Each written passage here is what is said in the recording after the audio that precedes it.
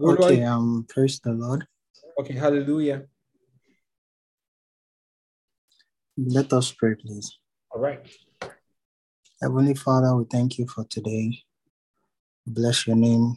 We worship your name. We thank you for how you have been with us throughout the day. We thank you because it is only you who can do what you have done. Father, we worship your name, magnify your name, and your name be highly exalted in Jesus' name. Amen. As we go into your word this hour, this evening, Lord, come and speak through your servant to us in Jesus' name.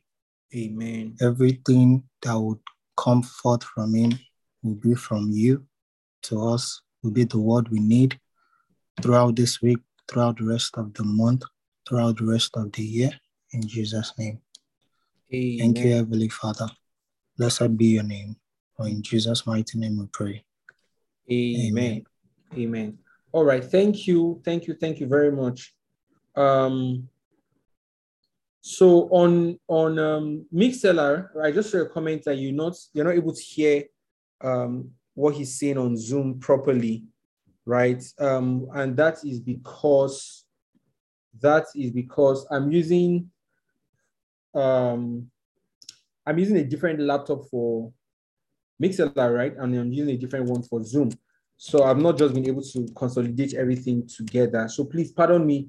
For today, you might not hear comments from Zoom very audibly. All right. And in case like that, I'll just reiterate what they say so you can hear them. All right. So that's for people on Mixlr. Okay. And that was just for today. Please, we would sort everything out by next week. Okay. All right, thank you, everyone. Today we are looking at the believer's altar. And in fact, I'm really trusting God for the grace to finish up what I have in my notes here. Oh, by the way, there's no slide as well for today. I just had a very busy day at work, so I didn't quite get time to compile the slides. All right, but I'll just read from my notes and please follow me. And if there's any area that is not clear to you, please, as we always do, feel free to ask questions, and by God's grace, you will get answers. All right. So we're looking at the believer's altar, and this is an offshoot of our fiscal meeting in Lagos. And by the way, we're having a fiscal meeting in Abuja on Saturday. So please, if you're available in Abuja, we would love for you to come around. If you're not in Abuja, please do well to invite someone. Okay. Now, this is an offshoot of what we talked about in our fiscal meeting in Lagos. And this is, sorry, just a minute, please. All right, good. All right, and this is super important because we looked at king and priest, right, basically in our meeting, and we saw the fact that every believer is called to occupy two offices simultaneously, the office of a priest and then the office of a king. And we saw extensively at our meeting that the office of the king, the strength of the throne. All right, so this is what we said. We said there is no kingship without a throne, and there is no priesthood without an altar. However, the strength of the throne is derived from the accuracy of the altar, meaning the king is only as powerful and as authoritative spiritually now to the level to which his altar is accurate. So when we are accurate in our altar before God, our kingly position is strengthened. So we draw spiritual authority from the accuracy of our priesthood. That's what we said, okay? And but for today's study, we are narrowing down on the priesthood because that is where everything originates from. That is where our assignment and our strength and everything begins from. And like we said again in our fiscal meeting in Lagos, we said that it first starts from the private, right, before it becomes public. What that means is your kingship, your kingly duties are typically public in nature, meaning you are interfacing with people, you are exercising authority over territories and over people and all of that. However, your priestly responsibilities begin in the secret, okay? And it is the activities of the secret that give strength to the activities of the in the public. So we all said this way that it starts from the secret before it goes to the public, and this is why we're looking at the believer's altar today. Okay, so for our scriptural introduction, let's read 1 Kings chapter 18. And please, if you are there, I would love for you to read for us. 1 Kings chapter 18, verse 30 to 36. 1 Kings chapter 18, verse 30 to 36. Anybody that is there should please help us read the story.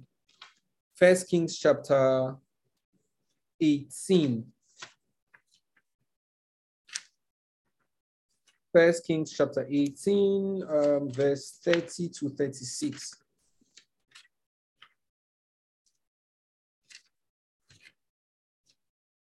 Okay, let me read it. Verse 30, right? I'm reading from the King James Version. So this is the story of Elijah when he called down fire from heaven. Okay, and just to give us context. So verse 30 says, and Elijah said unto all the people, come near unto me. And all the people came near unto him. And he repaired the altar of the Lord that was broken down. Now, many of us already know the story that for a while Israel had turned away from God, and so because of that, God had said unto them that there wouldn't be water; they'll be in a state of famine for 3.5 years.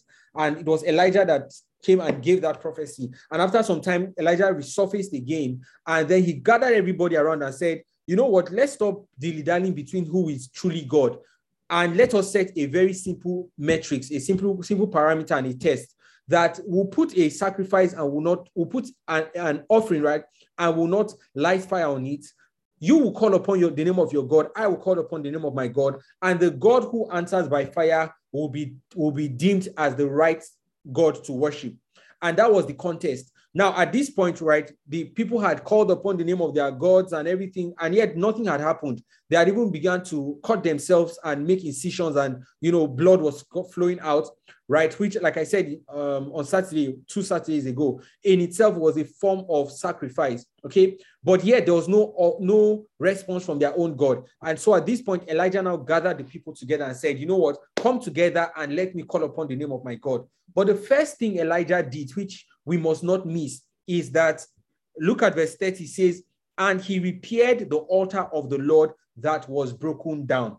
The first thing Elijah did was he repaired the altar. For him to have done this means that the altar was very significant to what he was about to do. Means that the altar was very significant to the manifestation of the power of God. Elijah was about to invoke a dramatic manifestation of God's power, was about to manifest physically now the greatness of God. And Elijah, the first thing Elijah did was to repair the altar of the Lord. And this is very significant as we'll see in our study. So verse 31, and with the stones he built an altar in the name of the Lord. This is 1 Kings chapter 18. I'm reading verse 31 now. So verse 32, sorry. Let me go verse 31 now. And Elijah took 12 stones according to the number of the tribes of the sons of Jacob, unto whom the word of the Lord came, saying, Israel shall be thy name. And with the stones he built an altar in the name of the Lord. And he made a trench about the altar, as great as would contain 2 measures of seed. And he put the wood in order, and cut the bullock in pieces, and laid him on the wood, and said, fill 4 barrels with water, and pour it on the burnt sacrifice and on the wood. And he said, do it the second time. And they did it the second time. And he said, do it the third time. And they did it the third time. Verse 35, and the water ran round about the altar and filled the trench also with water. Now, Elijah, before I continue reading, what Elijah did was he removed every possible scenario for human explanation of fire. Okay, meaning Elijah wanted to prove to the people that this fire that is about to come was directly from God. Okay, and so what he did was to remove every possible scenario for the explanation of a physical occurrence, right? So someone could have said, for instance, that, oh, well, it is wildfires. Maybe the sun was too hot and there was a chemical in the animal that reacted with the radiation from the sun. And because of the gamma rays, it just caught fire. There could be so many scientific explanations. So Elijah wanted to remove the opportunities for those scientific explanations. And so he asked them to pour water several times. Verse 36. And it came to pass at the time of the offering of the evening sacrifice. Again, this is something I want us to note, that it came to pass at the time of evening, time of the offering of the evening sacrifice, that Elijah the prophet came near and said, Lord God of Israel, Lord God of Isaac, Lord God of Abraham, Isaac, and of Israel, let it be known this day that thou art God in heaven, and I am thy servant, and that I have done all this at thy word. So the Bible says that Elijah waited till the time of the evening sacrifice. So we are seeing two things very importantly. Number one is that he repaired the altar. Number two is that he factored in the moment of sacrifice. So altar number one, sacrifice number two. So those are two things I want us to take note of. All right. Then verse 37, he goes on to pray and says, hear me, O Lord, hear me, that these people may know that thou art the Lord God, and that thou hast turned their hearts back again. Verse 38, then fire of the Lord fell and consumed the burnt offering and the wood and the stones and the dust, and licked up the water that was in the trench. Hallelujah. Praise Jesus. So fire came down after Elijah had taken note of certain important steps. All right, he prayed and then fire came down. Now I want you to think about this. For instance, let's say if you want to cook food, for instance, right, you prepare the things you need for the food before you begin cooking it. If you want to cook yam, for instance, all right, you cut the yam, you peel off the back, you cut the yam, and you begin to prepare it with all the other ingredients. That's what Elijah was doing. He wanted to call fire, but he knew that there were certain ingredients that needed to be prepared before the manifestation of fire. And this is true for every supernatural manifestation of God in our lives, that there are certain things that must precede the manifestation of God. And two things we're pointing out here is, number one, altar, and number two is sacrifice. All right. So let us take note of that. Okay. Second scripture I want us to read before we, dive deep into this is Judges chapter 13, verse 15 to 21. Judges chapter 13, verse 15 to verse 21. Hallelujah. Judges chapter 13, verse 15 to verse 21. While we are turning there, I want to just say something concerning the last scripture we just read, and is the fact that every time. So the first thing Elijah did, and which I emphasized, right? And let me say it again. The first thing Elijah did was to repair the altar. And this is also true for a lot of us spiritually. Every time there will be a manifestation, a consistent manifestation of the power of God in our lives, a consistent manifestation of the move of God in our lives, then our altar must be intact. And like I said, when we met on Saturday, right, in Lagos, I said that if we want to see a consistent manifestation of God in our lives, meaning that, have you ever looked at people and when they tell you, they almost always have testimonies? Have you ever met people like that? That's you. When you look at their lives, they are repeated patterns of God's goodness and of God manifesting himself in their lives. All right. The reason is because they have an altar that is always intact and is the basis for which God can consistently visit them. All right. So the first thing a lot of Christians need to do is to repair their altar before God. All right. So Judges chapter, I can't imagine, I wasn't turning there. Judges chapter 13. Please read if you are there. Judges chapter 13, verse 15 to 21. Your voice is faint. Can you hear me? Okay, yes, better now. Okay, Judges 13, 15 to 1. 15 to 21, yes. Okay. Then Manoah said to the angel of the Lord, please let us detain you and let us prepare a young goat for you. The angel of the Lord said to Manoah, though you detain me, I will not eat your food. But if you prepare a burnt offering, offer it to the Lord. For Manoah did not know that he was the angel of the Lord. 17. Manoah said to the angel of the Lord, what is your name, so that when your words come true, we may honor you? 15. But the angel of the Lord said to him, why do you ask my name? Saying it is wonderful. 19. So Manoah took the young goat with the grain offering and offered it on the rock to the Lord. And he performed miracles while Manoah and his wife looked on. 20. Yeah. For when the flame went up towards heaven from the altar, the angel of the Lord ascended the altar flame. When Manoah and his wife saw this, they fell on their faces to the ground.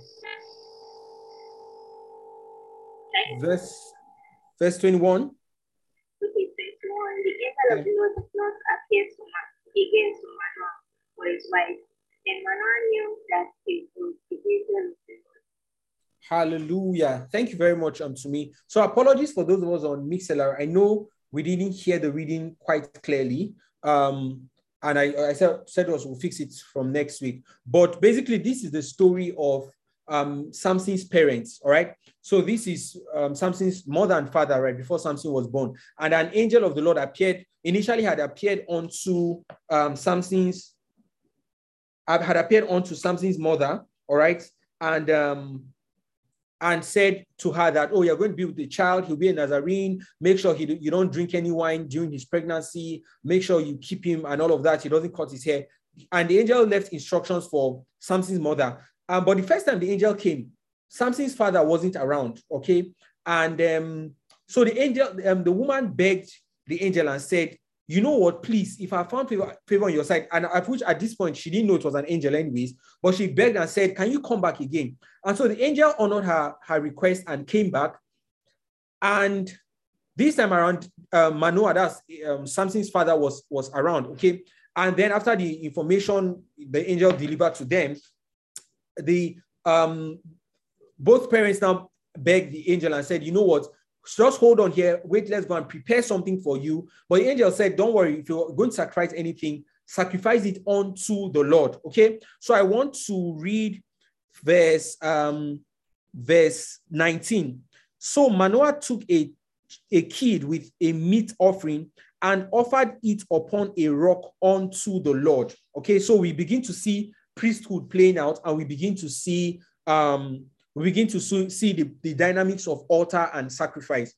So it says that he offered it up unto the Lord, yes, and the angel did wondrously, and Manoah and his wife looked upon. He says, for it came to pass that when the flame went up toward heaven from off the altar, that the angel of the Lord ascended in the flame of the altar, and Manoah and his wife looked on it and fell on their faces to the ground. So they offered the burnt offering, and while the offering was going, the incense of the offering was going up, the angel ascended together with the incense. Now, I read this scripture to explain something to us, right? That, and to also show us, first of all, the dynamics of altar and sacrifice, right? Just like we saw with Elijah, where we just read now, that the supernatural comes into play when there's an altar and when there's a sacrifice, okay? And this scripture now brings me to our definition of an altar, or my definition of an altar, okay? And I said here that an altar, right? Please follow me now. This is my definition. An altar is the infrastructure by which the physical realm makes contact and interacts with the spiritual realm. Let me take that again.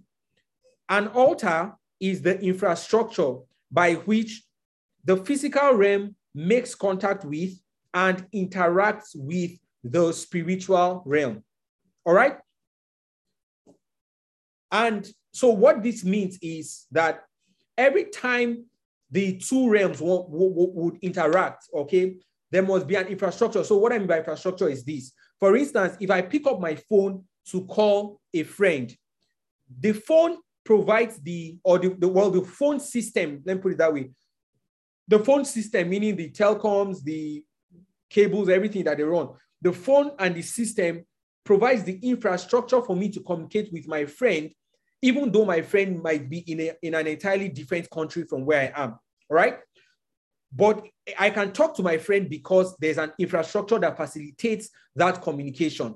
It is the same way also that an altar is the infrastructure that facilitates the communication and interaction of the physical realm with the supernatural realm or with the spiritual realm, all right? And just like we saw in the case of Manoah, where we just read now, that the angel began to ascend, right, when the sacrifice on the altar began to go up. Meaning when an altar is erected and is done properly and is accepted, right, that means an altar is erected, sacrifice is placed on the altar, then a portal for heavenly interaction or spiritual interaction has opened up. Okay, now let me just say here also that it is this same principle that the demonic kingdom also uses, okay? And that's why you see a lot of, and I feel like a lot of people in the demonic world, right, understand this concept more than even believers understand it. And don't worry, I'm going to explain what an altar and what the sacrifice means for us as believers. So no, you're not killing goats, you're not killing rams, you're not killing anything. But I'm going to explain to you what that concept, how that concept applies to us as believers. Now, this concept, like I explained, is what is a universally spiritual concept, whether for good or for bad, whether used by the kingdom of light or by the kingdom of darkness. But it's a concept you must understand, that the altar, right, provides the infrastructure for the physical realm to communicate with the spiritual realm, okay? So once an altar is erected, once sacrifice is made upon the altar, then the window of communication has now been opened. It is almost like when you buy airtime on your phone. For instance, you want to make call, you need airtime on your phone. Airtime on your phone gives you the channel to make a conversation with your friend that may be in a different country, right? Or if you're using WhatsApp call or FaceTime or Zoom or anything, your data is what gives you the access to communicate through, okay? That is the kind of infrastructure that an altar provides, all right? So let me take my definition again. I said here that an altar is the infrastructure by which the physical realm makes contact with and interacts with the spiritual realm. So when Elijah was going to call down fire from above, before he prayed, okay, he first erected an altar and he placed a sacrifice on it, and then he prayed. So his prayer would have been powerless if there was no altar and there was no sacrifice. Okay, and if you look at the words of his prayer, there's nothing really deep. Permit me to say it that way. There's nothing really deep or fascinating about the words he used. There's nothing necessarily spectacular about the words that he used. Okay, that's something that anybody could have made those statements, and nothing could have happened. So what made Elijah's prayer powerful was because there was an altar and there was sacrifice erected on that altar. It was that arrangement, that infrastructure that made his prayer powerful, okay? So every time we want to make contact with the spiritual realm, then an altar and sacrifice will be needed. And please don't worry, this may initially sound spooky, but please just follow me on this, all right? I'll lay the foundation and then show us how this applies for us as believers, okay? So having said that now, the next thing I want to say to us is that the power source of every altar is the sacrifice that is made on it. All right? The power source of every altar is the sacrifice that is made on it and to whom the sacrifice is made. Meaning what makes an altar powerful is the quality of the sacrifice placed on it and the person to whom that sacrifice is made. Do you understand what I'm saying? So I need to give us an example now. Let's go to Genesis chapter 4. I just want to give us a quick example on this one. Genesis chapter 4, verse. Let us read. I'm just going to read quickly from verse 4, okay? Genesis chapter 4, verse 4. This about Cain and Abel. So he says, and Abel, he also brought up the firstlings. Sorry, let's start from verse 3. I beg your pardon. Verse 3. And it came to pass, and in the process of time, it came to pass that Cain brought of the fruit of the ground an offering unto the Lord. And Abel, he also brought of the firstlings of his flock and of the fat thereof. And the Lord had respect unto Abel and to his offering. But unto Cain and to his offering, he had not respect. And Cain was very wroth, and his countenance fell. Okay, so Cain and Abel brought an offering unto the Lord. And the Bible says that God respected Abel and his offering, but he did not respect Cain and his offering. Okay, and this made Cain very angry. But what I want to point out, right, from this scripture is the fact that the quality of the sacrifice, right, the quality of the altar is determined by the quality. Sorry, let me take that again. 1 minute. The power, rather, or the strength of the altar is determined by the quality of the sacrifice placed on it. So the sacrifice Abel brought was more valuable to God than the sacrifice Cain brought for diverse reasons. All right, and theologians say that the reason is because Abel brought a sacrifice of blood, right? And Cain didn't bring a sacrifice of blood. But whatever the case is, Abel's sacrifice had more value, right, than Cain's sacrifice. And because of that, the altar Abel erected was stronger than the altar Cain erected. So I'm saying this again to say the fact that the power source of every altar is the sacrifice placed on it and to whom the sacrifice was made. Okay, meaning that if a sacrifice is, for instance, now in the case of Elijah, where we just read in 1 Kings chapter 18, the sacrifice was made to God, whereas the sacrifice for the other people was made unto an idol. So because the sacrifice was made unto God, because the sacrifice Elijah was making was unto God, his own sacrifice had more power, his own altar had more potency than the altar of the other people. Okay, so two things that determine the strength of your altar: the sacrifice that is placed on it and to whom the sacrifice is made. Okay, never forget that. All right, the next thing I want to say is that every altar is sustained by continuous sacrifice. And this is the reason why in the Old Testament, under the law, sacrifice had to be made year in, year out. Okay, and the book of Hebrews explains it to us that because the blood of bulls and of goats and rams was not sufficient to take away sins, it had to be made year in and year out. So the altar, and what that really means is that if the high priest sacrificed a ram, for instance, today, it will take a 1 year period for the potency of that of the blood of the ram to expire. And so the priest will have to come and pretty much renew that sacrifice again. Just the same way you have your subscription for internet, subscription for your streaming platforms or whatever it is, you have to renew it after a period. It was in the same way that the priest had to renew the sacrifice on the altar because of the potency of the blood of the animals. The blood of the animal did not have a perpetual and everlasting potency. So the priest had to renew it year in, year out. Okay, but an altar is sustained by continuous sacrifice. All right, and that's the third point I want us to note, that an altar is sustained by continuous sacrifice. All right. Now, next thing I also want to state here is that incense before God is as a result of an accepted sacrifice on the altar.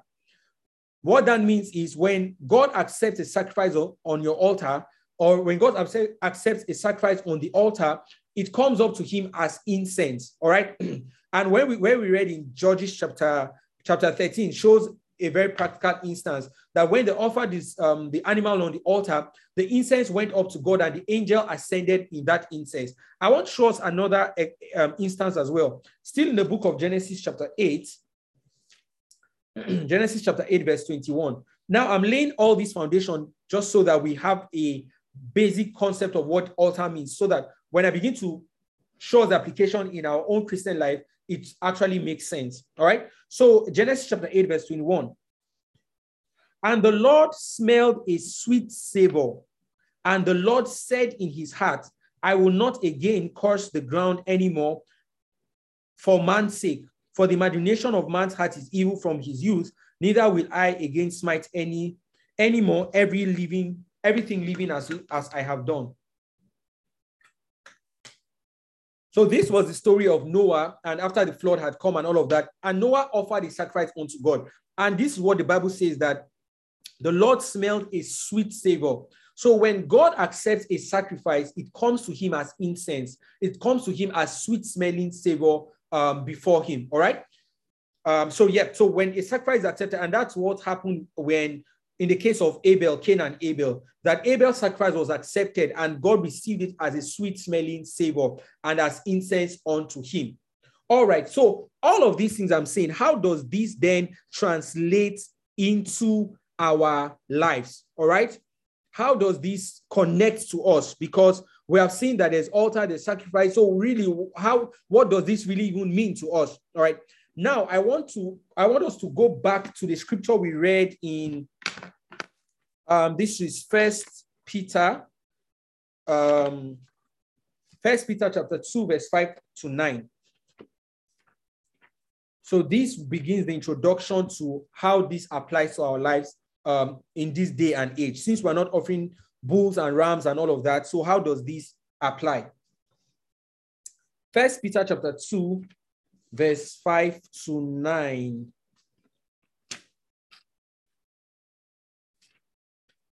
First Peter chapter 2, all right, verse 5 to 9. And I read. It says, ye also, as lively stones, are built up a spiritual house. It says, a holy priesthood, to offer up spiritual sacrifices acceptable to God by Jesus Christ. This is a very powerful scripture, and I want to read it again.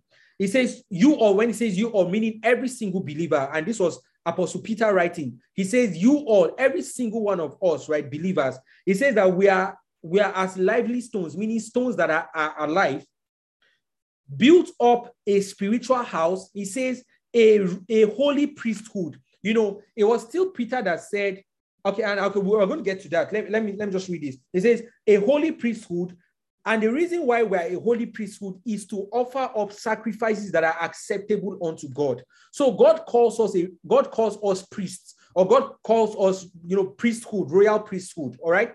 And let me just, before I come back to verse 5, let me skip down to verse 9 and read it. It says, but you are a chosen generation, a royal priesthood. So God calls us a royal priesthood, a holy nation, a peculiar people, that you should show for the praises of him who has called us out of darkness into his marvelous light. So Peter explains to us that God has called us priests.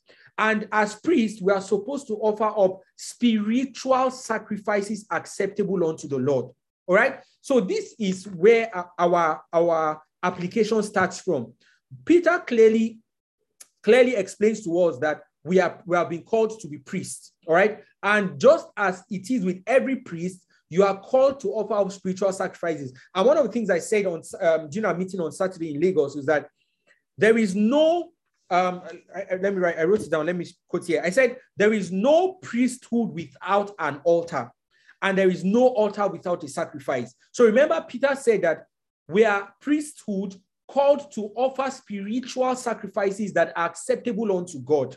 So God calls us priests, and as priests, our primary responsibility is to offer sacrifices. All right. That is why I said there is no priesthood without an altar, and there is no altar without sacrifices. All right.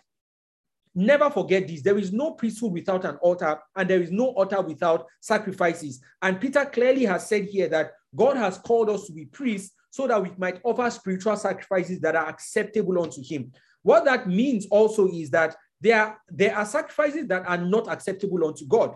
All right. And a good example is where we read in Genesis chapter 4, the sacrifice that Cain brought was not acceptable unto God. And God said, if you have brought something acceptable, wouldn't I have, pretty much looked upon you?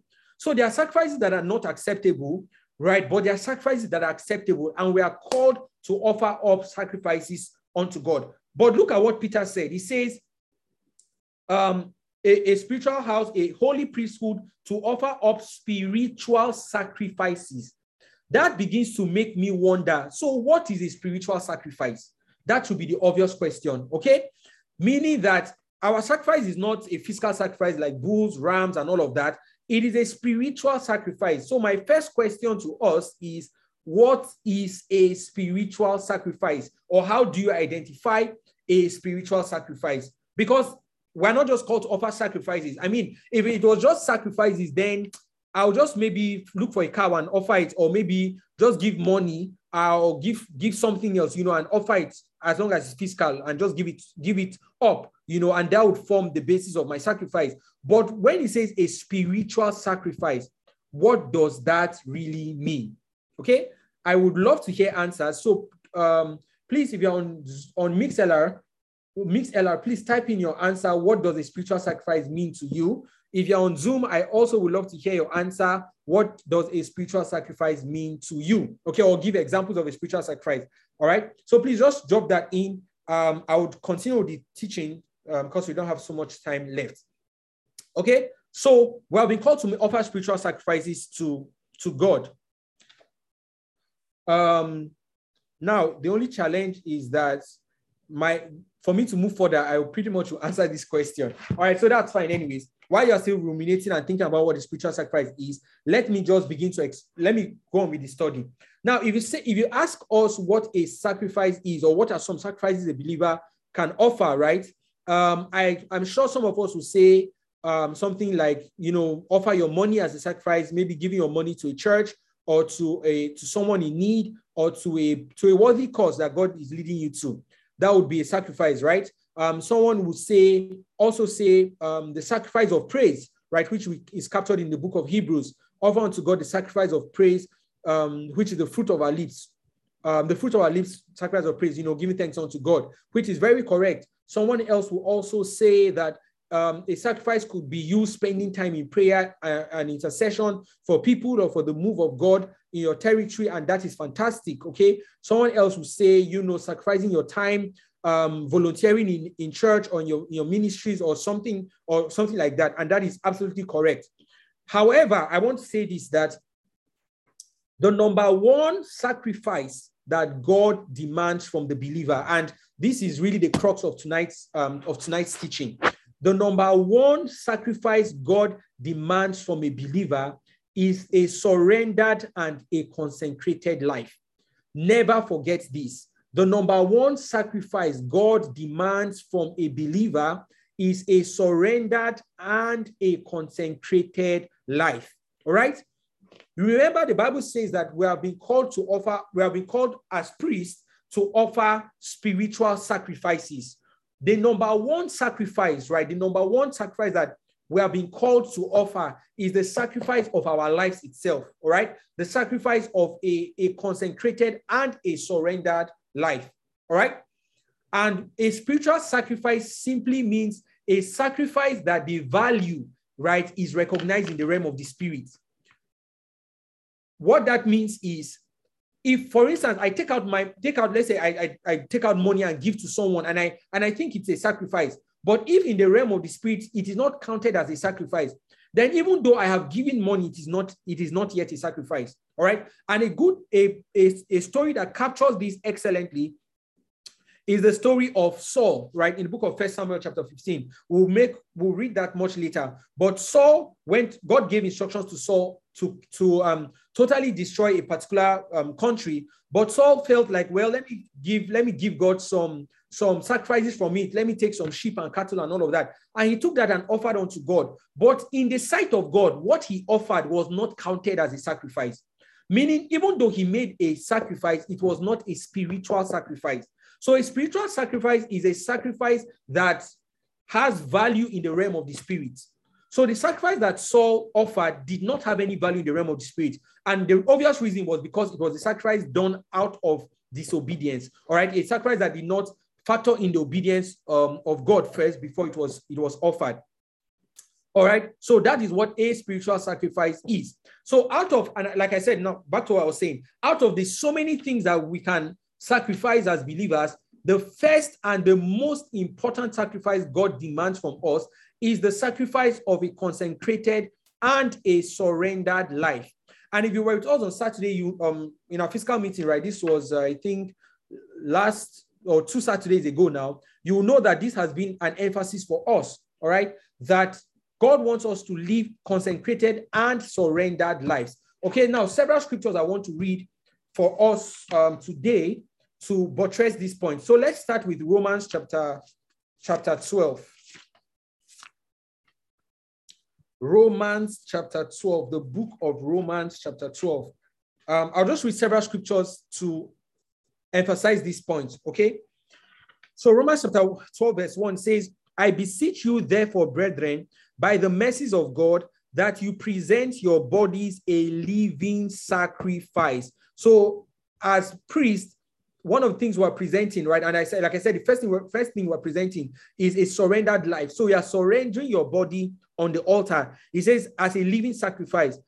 It says holy, acceptable unto God. The word holy means consecrated. It means separated.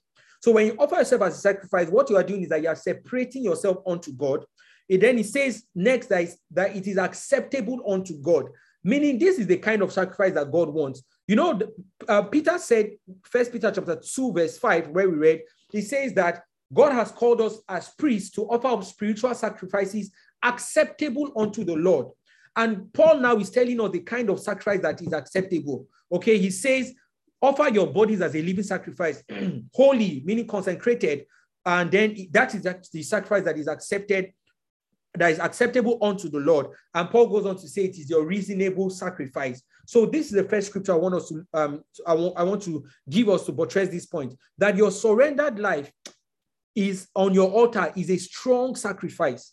You know, remember I said to us that an altar is the infrastructure by which the physical realm makes contact with the supernatural realm, with the spiritual realm. So when this physical realm wants to contact the spiritual realm, it does so through the infrastructure of an altar. And I said that the strength of an altar is determined by the sacrifice upon the altar and to whom the sacrifice is made. Now, I'm saying this that now that we've come to the application in our own lives, I'm saying that the strength of your infrastructure, you as a believer, right, one needs to make contact with the spiritual realm on a consistent basis. Okay? On a consistent basis, you are making contact with the spiritual realm. You know, the Bible says that our bodies are the temple of the Holy Spirit, right? So the Bible refers to us as the temple of the Holy Spirit. So part among the so many things we're called, we're also called temples. Now, in every temple, the center of the temple is the altar where the sacrifice is made. That is the center of attraction. And that's why in the olden days, the altar was placed in the Holy of Holies. So what God is saying is that we are the temple of God, the center of our, by temple of God there means we have been given the capacity to accommodate and to host God. All right. And God is now saying that the center of that temple is our altar, the altar of our lives. All right. And the strength of the altar is the sacrifice that we place on it. And again, like I said, the first and most important sacrifice we offer to God is a surrendered and a consecrated life. So if you want to make strong, if you want your infrastructure to be stronger, then your altar has to be, then your sacrifice has to be better. Right? And when I say infrastructure, again, I'm referring to the altar.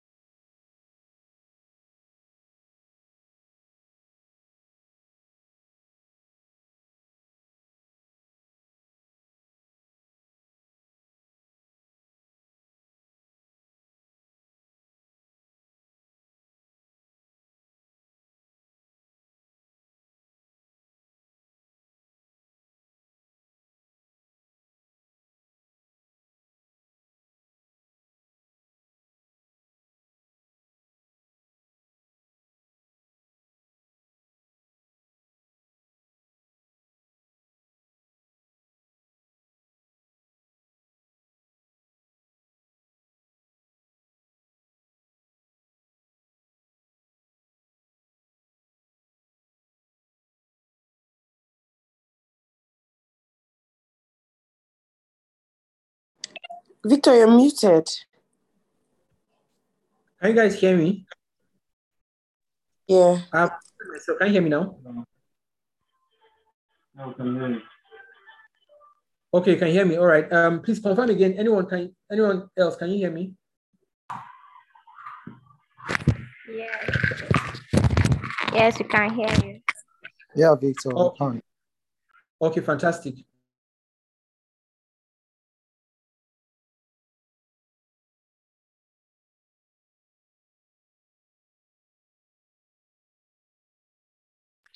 Victor, we can't hear you anymore. And as believers, we're expected to make contact with that supernatural dimension on a consistent basis. So if you want that strength of connection to be, if you want that connection to be stronger, all right, then you need to check what is on your altar. What are you sacrificing on your altar? And like I said, I said here that the power of every altar is determined by the sacrifice that is placed on it. So the first sacrifice is your surrenderedness to God. So my question is, how surrendered is your life to God, right? How consecrated and surrendered is your life to God? Because that is what will determine the strength of access to the spiritual dimension. Does that make sense? Because every time, you look at someone, for instance, maybe you look at a pastor or a man of God you admire, and you say, wow, I admire the way this person hears God. The person just goes to pray and immediately he hears God. Or the person, is preaching and we see the manifestation of God's power. Or the person gives a prophecy and it is accurate. And you're wondering, oh my God, how can I get to that? There might be the factor or the element of the gifting of God, but much more than that and stronger than that is the altar of the person's life before God. All right. So your surrenderedness, the extent to which you have surrendered to God and you are consecrated to God, will always determine how strong your altar is, because that is the first and most important sacrifice God ever demands from us. All right. Please never forget that. Okay. So that is the first sacrifice. And first and most important sacrifice God demands from us. All right. Second scripture I want us to look at, still on this point, is Psalm 51, verse 17. Someone should please read for us Psalm 51, verse 17.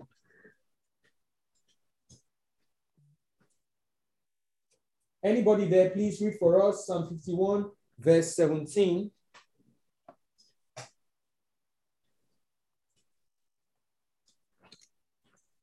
All right, let me read there. Psalm 51, verse 17. This was a prayer by David after he had Nathan had corrected him for what he had done with Bathsheba. Okay, so verse 17 says, the sacrifices of God are a broken spirit, a broken and a contrite spirit, a broken and contrite heart, rather, O God, thou will not despise. David gave us an insight. In fact, if you look at verse 16, David began to make some very bold statements. And he said that, for thou desired not, you don't desire sacrifice, or else I would have given it to you. And this is very, very strange, because just like the writer of Hebrews noted that sacrifices were things that God had demanded under the law. So how come David could come and say you don't demand sacrifice? That was because David had a deeper revelation about what God actually wanted. And he said that it's not really the sacrifice that he wants. What he wants is, first of all, your heart. A broken heart. A broken heart means a surrendered heart, right? A heart that has been broken before God, meaning a heart that he has loosened its grip and its that has given up its rights before God. And that is what David says, that is the sacrifice that God is looking for. So again, I put it to us that the first and most important sacrifice that God demands for us is the sacrifice of a surrendered and a consecrated life. If you want your altar to be strong, listen, I know when we talk of altar, many times the first thing we think about is prayer, all right? Because that's very important, by the way. But most times we talk about the prayer altar. But even before you get to the point of praying, you must come with a surrendered heart. God resists the proud and he gives grace to the humble, meaning the person that comes before God with a surrendered heart is the person that gets access to the grace of God. So that is your first sacrifice and most important sacrifice that God demands from us. The sacrifice of a surrendered and a consecrated heart. So you want your altar to be strong. You want to be able to go before God and begin to just have quick access to the realm of the spirit. Then check how surrendered your life is. All right. That will determine the strength of your altar. Like I said, the sacrifice on the altar, they will determine the strength of the altar. All right. So another scripture to this, and I wrote here in my jotter, right? And I said here that if God can conquer your heart, then he has conquered everything that you have. And this is why God first aims for your heart. When someone gives his life to Christ, the first thing God demands from you is not your money. The first thing God demands is your heart. If someone, if God wants to begin to work on someone, the first thing God looks at is your heart. He doesn't demand your money first. He first demands your heart, because God knows that when he has captured your heart and you have given him your heart, then he has captured everything that you own and that belongs to you. All right. So second scripture, Psalm 24, verse 3 to 6. Psalm 24, verse 3 to verse 6. Psalm 24, verse 3 to 6. It says, who shall ascend into the hill of the Lord? Who shall stand in his holy place? So David was asking a question that who is that person that God would allow to ascend onto the hill of the Lord, onto the mountain of the Lord? Who is the person that God will allow to stay in that sacred, that holy place? Meaning, who is the person that God will give the privilege of experiencing what others don't experience on a normal day? Look at his response. He says, he that hath clean hands and a pure heart. A pure heart here means a heart that is concentrated before the Lord, a heart that is undivided before the Lord. This is the person that God will give access to certain dimensions. And let me say this, right, that even though the blood of Jesus Christ covers everybody, right, even though the sacrifice of Jesus is free and God loves everybody without consequence, or without not consequence, sorry, without questioning, without qualifications. You don't need to be qualified for God to love you. Okay, and that is absolutely true. Meaning God's grace is general. However, there are certain dimensions that God will never allow you into unless you come with a consecrated heart. Excuse me.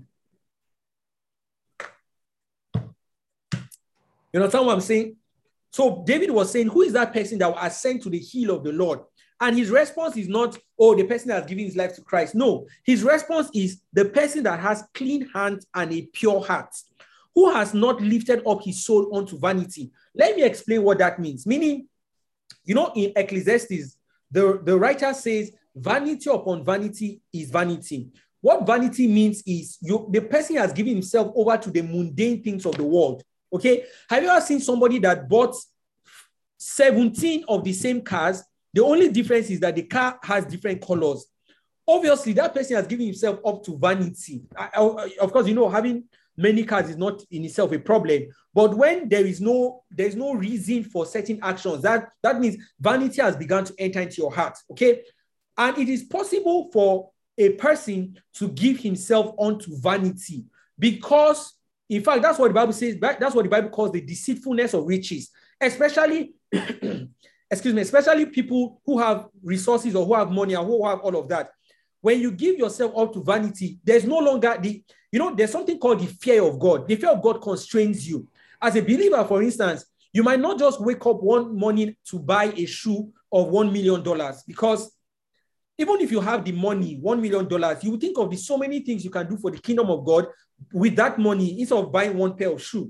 But when someone who has vanity in his heart will not think of those aspects because there is no constraint anymore in his heart. This is what David was talking about.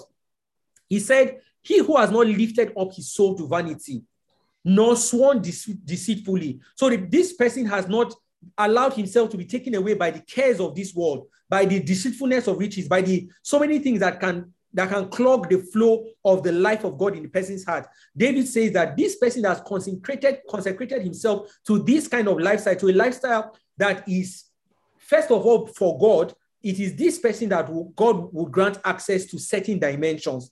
So again, I say to us that being born again is fantastic, but that's just the beginning of the journey. There are certain dimensions God will not give you access to unless you have surrendered to the extent that he is satisfied, and unless you live a consecrated life.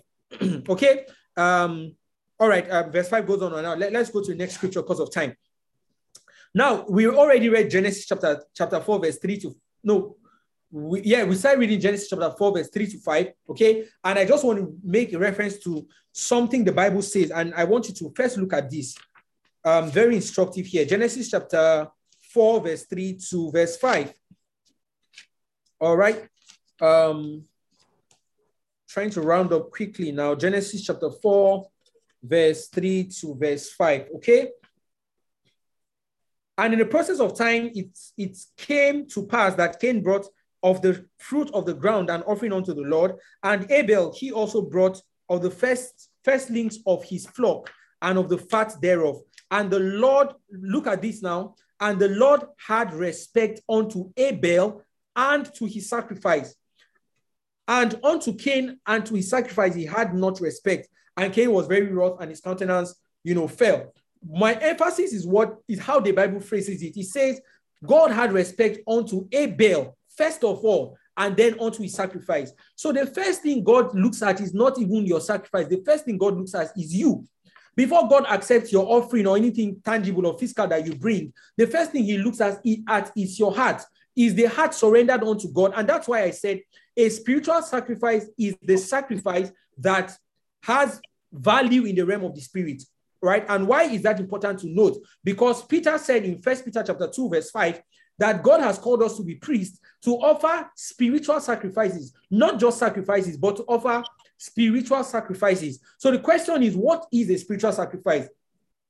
A spiritual sacrifice is a sacrifice that has value in the realm of the spirit. And we are now beginning to see why, okay? Because not every sacrifice has value in the realm of the spirit. The sacrifice that God values is the sacrifice that is first brought by the person who has been sacrificed. Let me take that again. The sacrifice that God values is the sacrifice that is brought by the person who has first of all been sacrificed. So the Bible says that God had respect unto Abel, first of all, then unto his offering. So if God, and the reason why God had respect unto Abel, and what that means, that God looked at Abel's heart, God looked at Abel's heart and saw that Abel's heart was surrendered unto him, was consecrated unto him. And God had respect first and foremost for Abel's heart before he even looked at his sacrifice. And this is why it is just folly for people who steal money and come to pay tithes, because they feel like, at least I pay my tithe, so God will not be angry with me, even though they stole the money. It is foolishness, because God is first looking at your heart before he's looking at your offering, before he's looking at what you offer before him, okay? And a perfect example, again, I will just read this. 1 Samuel chapter 15.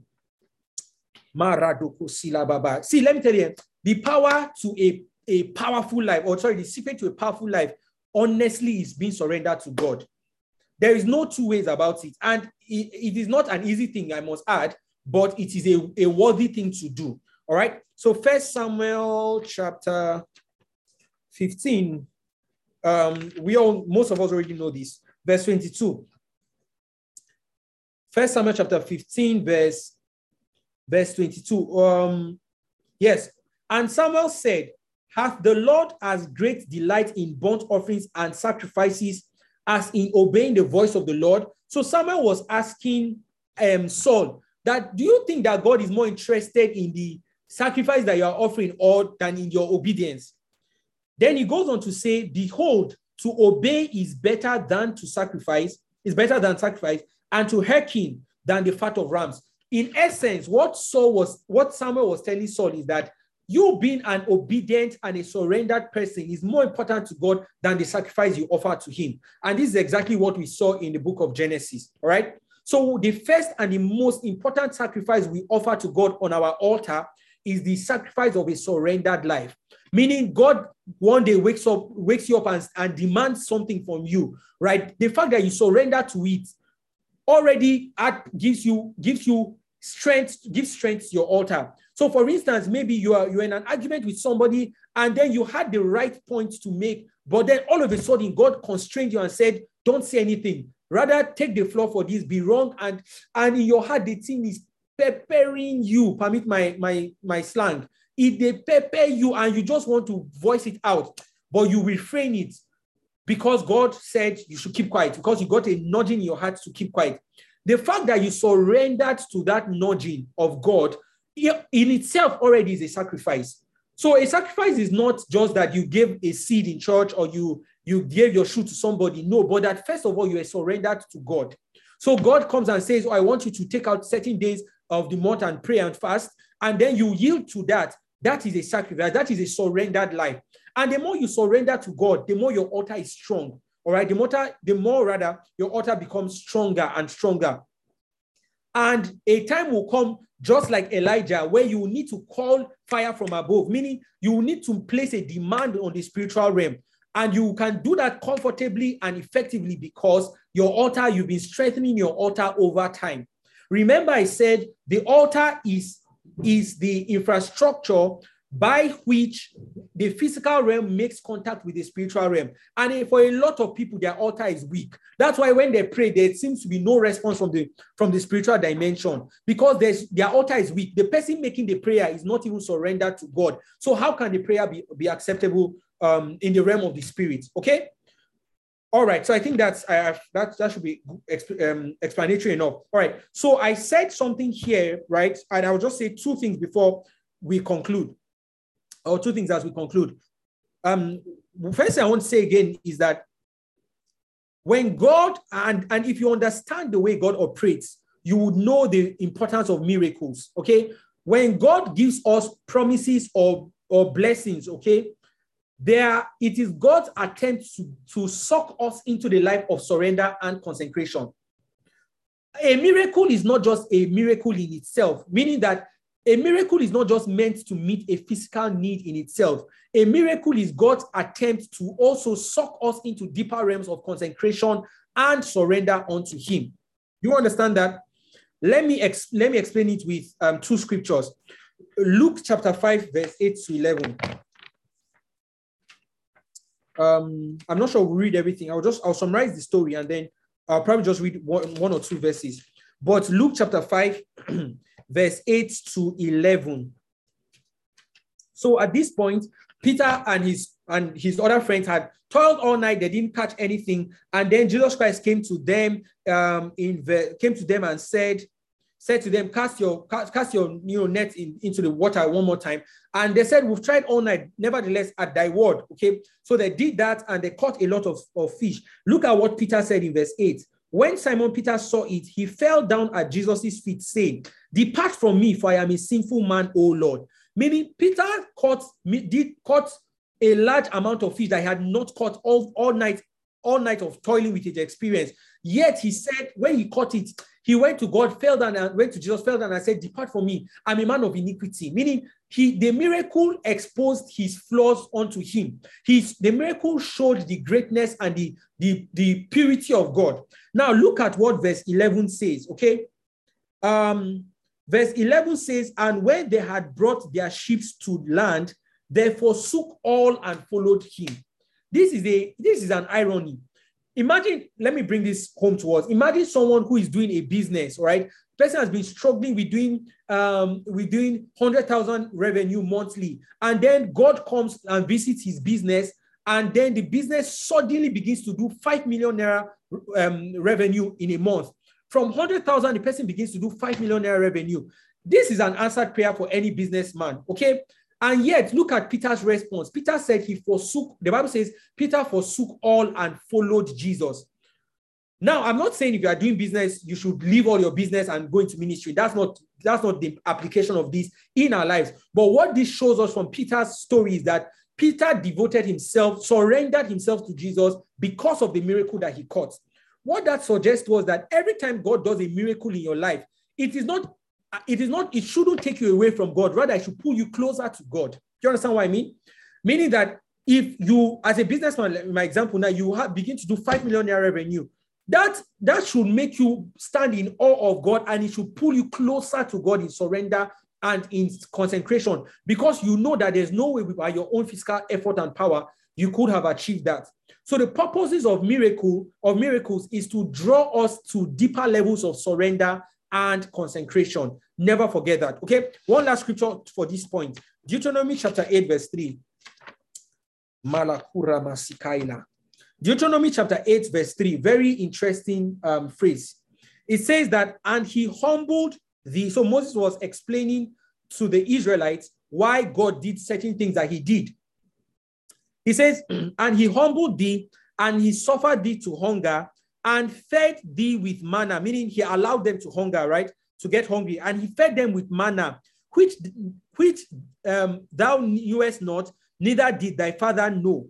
Why did he do that? He says that he might make thee know that man does not live by bread alone, but by every word that proceeds out of the mouth of the Lord. Okay? What this means is that the Israelites were in a period where they needed food, and God allowed them to be hungry. Then God also gave them manna that even neither them nor their fathers ever knew about it. So if you ask the Israelites, why did God give us manna? The Israelites would have told you that, well, God gave us manna because he wanted us, because we're hungry and we complained, and he gave us manna to eat. And that was the way they would have interpreted it. But Moses came and gave us a deeper insight. And he said, the reason why he gave you manna is not necessarily because you were hungry, but he gave you manna to teach you that man does not live on bread alone. Meaning God satisfied your needs to teach you not to live on your need. Do you understand that? God supplied your need to teach you not to live on that material thing. It's like saying, again, the example of the businessman. God opens does miraculously for the businessman, and then he begins to have 5 million revenue that he had never done before monthly. And then God is now saying, the reason why I brought that revenue is to show you that you don't need money. That sounds ironic, right? But that is the way God works. That every miracle of God is to show us that we don't need to depend on the miracle. Rather, we need to consecrate ourselves more to God. So if God gives you a new job, right, for instance, it is God trying to tell you that you should not depend on the salary as your source. God should be your source. See, this is spiritual intelligence I'm giving you. And please never forget this. Because the people of the world will think, oh, if, for instance, let me use job now. If God gives me a job, oh, that means God is trying to meet my physical needs. And that's a surface explanation. But the deeper spiritual revelation is that God provides for you to show you that he is the source and not the thing that he has provided. So God provided manna for the Israelites to show them that they should not live on bread alone, but rather on every word that proceeds from the mouth of God. So God did that miracle to call them to a deeper level of consecration, consecrating and surrendering themselves to the word of God and not to the manna that was provided. Wow. All right. I really hope that was clear enough. Okay. So the second thing I wanted to say in conclusion, right, is that, and is this, that remember, every time we want to see the miraculous, we must erect an altar. And that's what that's the pattern Elijah showed us. When we want to see a consistent manifestation of the miraculous, then an altar must be erected. Okay, and while I was thinking about this whole concept in my heart, God brought this story of Lazarus, in John chapter 11, when Jesus Christ spoke Jesus Christ came to the tomb of Lazarus to raise him from the dead. And I just want to point something as we conclude. John chapter 11, verse, what verse is this now? John chapter 11, well, the story can be found in 38 to 44, but we don't have the liberty of time. So I'm just going to read one more, just a verse of scripture. But I believe most of us are familiar with this. He came to the tomb, Mary and Martha were crying, and all of that, experience happened. Go to verse 39. John chapter 11, verse 39. Jesus said, "Take ye away the stone." So Jesus Christ gave instructions to the people to take away the stone. And Martha began to say, Martha said unto him, "Lord, by this time he is stinking, for he has been dead 4 days," and all of that. Verse 41 now says, "And they took away the stone from the place where the dead was laid. And Jesus Christ lifted up his eyes and said, Father, I thank you that you hear me." And then he went out and went further and called Lazarus forth. Now, what I want to explain from this story is that Jesus Christ was about to demonstrate a miraculous dimension, a supernatural dimension, okay? But the first thing he told these people was that they should roll away the stone. Meaning, if they did not roll the stone, even though Jesus had the power to call Lazarus from the dead, the stone would have been a blockage to the manifestation of that miracle. All right? Second, again, is, and I'm referencing this story now, we're not going to read it. When Jesus Christ died and was buried, an angel had to come and roll away the stone from the tomb, okay, from the mouth of the tomb, meaning every time a stone had to be rolled away. And in the story of Lazarus, Jesus Christ instructed the people to roll away the stone. And what the Holy Spirit dropped in my heart is that the stone is synonymous to things that we have not yet surrendered to God. It could be habits, it could be patterns, it could be sin, it could be whatever it is that we have not yet surrendered to God. God is saying, before you see the miraculous power of God, right, the resurrection power of God, you need to roll away that stone. So I am leaving us with these thoughts and with these self-reflective assignments. Think of your life and ask yourself, what is that thing that God is demanding from me that I have not yet surrendered to God, that I need to roll away? There might just be the reason why you might not be seeing the manifestation of God in your life the way you would love to see it, right, might just be that there is a stone you need to roll away. And notice that Jesus did not roll the stone. It was the people that rolled the stone, meaning you are the one that would come and surrender that thing. You are the one that will roll it away from your life. You're the one that will surrender that thing unto God. Jesus will not do it for you. God will not do it for you. God will supply the power for resurrection. He will resurrect the dead, but he will not roll the stone away for you. So I'm leaving us with this introspective question, right? What is that stone in your life that you need to roll away? What is that stone that you need to surrender unto God? Yes, I know you're a fantastic Christian, you're praying the Holy Ghost, you're doing very fine, but there might just be a dimension of power that God wants to release in your life, but there is a stone that needs to be rolled away. So I leave us with this question tonight. Okay, what is that stone that needs to be rolled away so that the power of God can be manifested in the name of Jesus Christ? All right, let us pray. I want us to pray in 2 minutes, right? Pray in the Holy Ghost in 2 minutes and tell God, I surrender. Tell God, I surrender. Maratokoli barasko suka parikate. Tell God, I surrender. There's a song that says, I surrender all, I don't know, I can't sing very well, but just tell God, I surrender. Tell God, I surrender. Tell God, I surrender my time. I surrender first and foremost, I surrender my heart. I surrender my heart to you, Jesus. I surrender my heart to you, Jesus. Rebagada sukateke. Mandra bakaruska patakila masonte. I surrender my heart unto you, Jesus. I surrender my heart unto you, Jesus. I want to see the manifestation of your power in my life. And so I first of all surrender my heart upon this altar. Let my altar be strengthened. And I firstly surrender my life unto you. I surrender my heart to you. I surrender my will to you. I surrender my emotions to you. I surrender my finances to you. I surrender. I surrender. I surrender. Ilabaroko teke menosuka prakatana. Jesus, I surrender. I surrender unto you. Oh, I surrender unto you. I give all to you. I give all to you. I give all to you. I surrender in the name of Jesus Christ. Malakura babasunta kabelese. And Father, if there's any part of my life that I'm struggling to surrender, I ask for your grace. I ask for your help. I ask for your empowerment, that I will surrender all to you. I will not hold any part away, but I surrender all to you.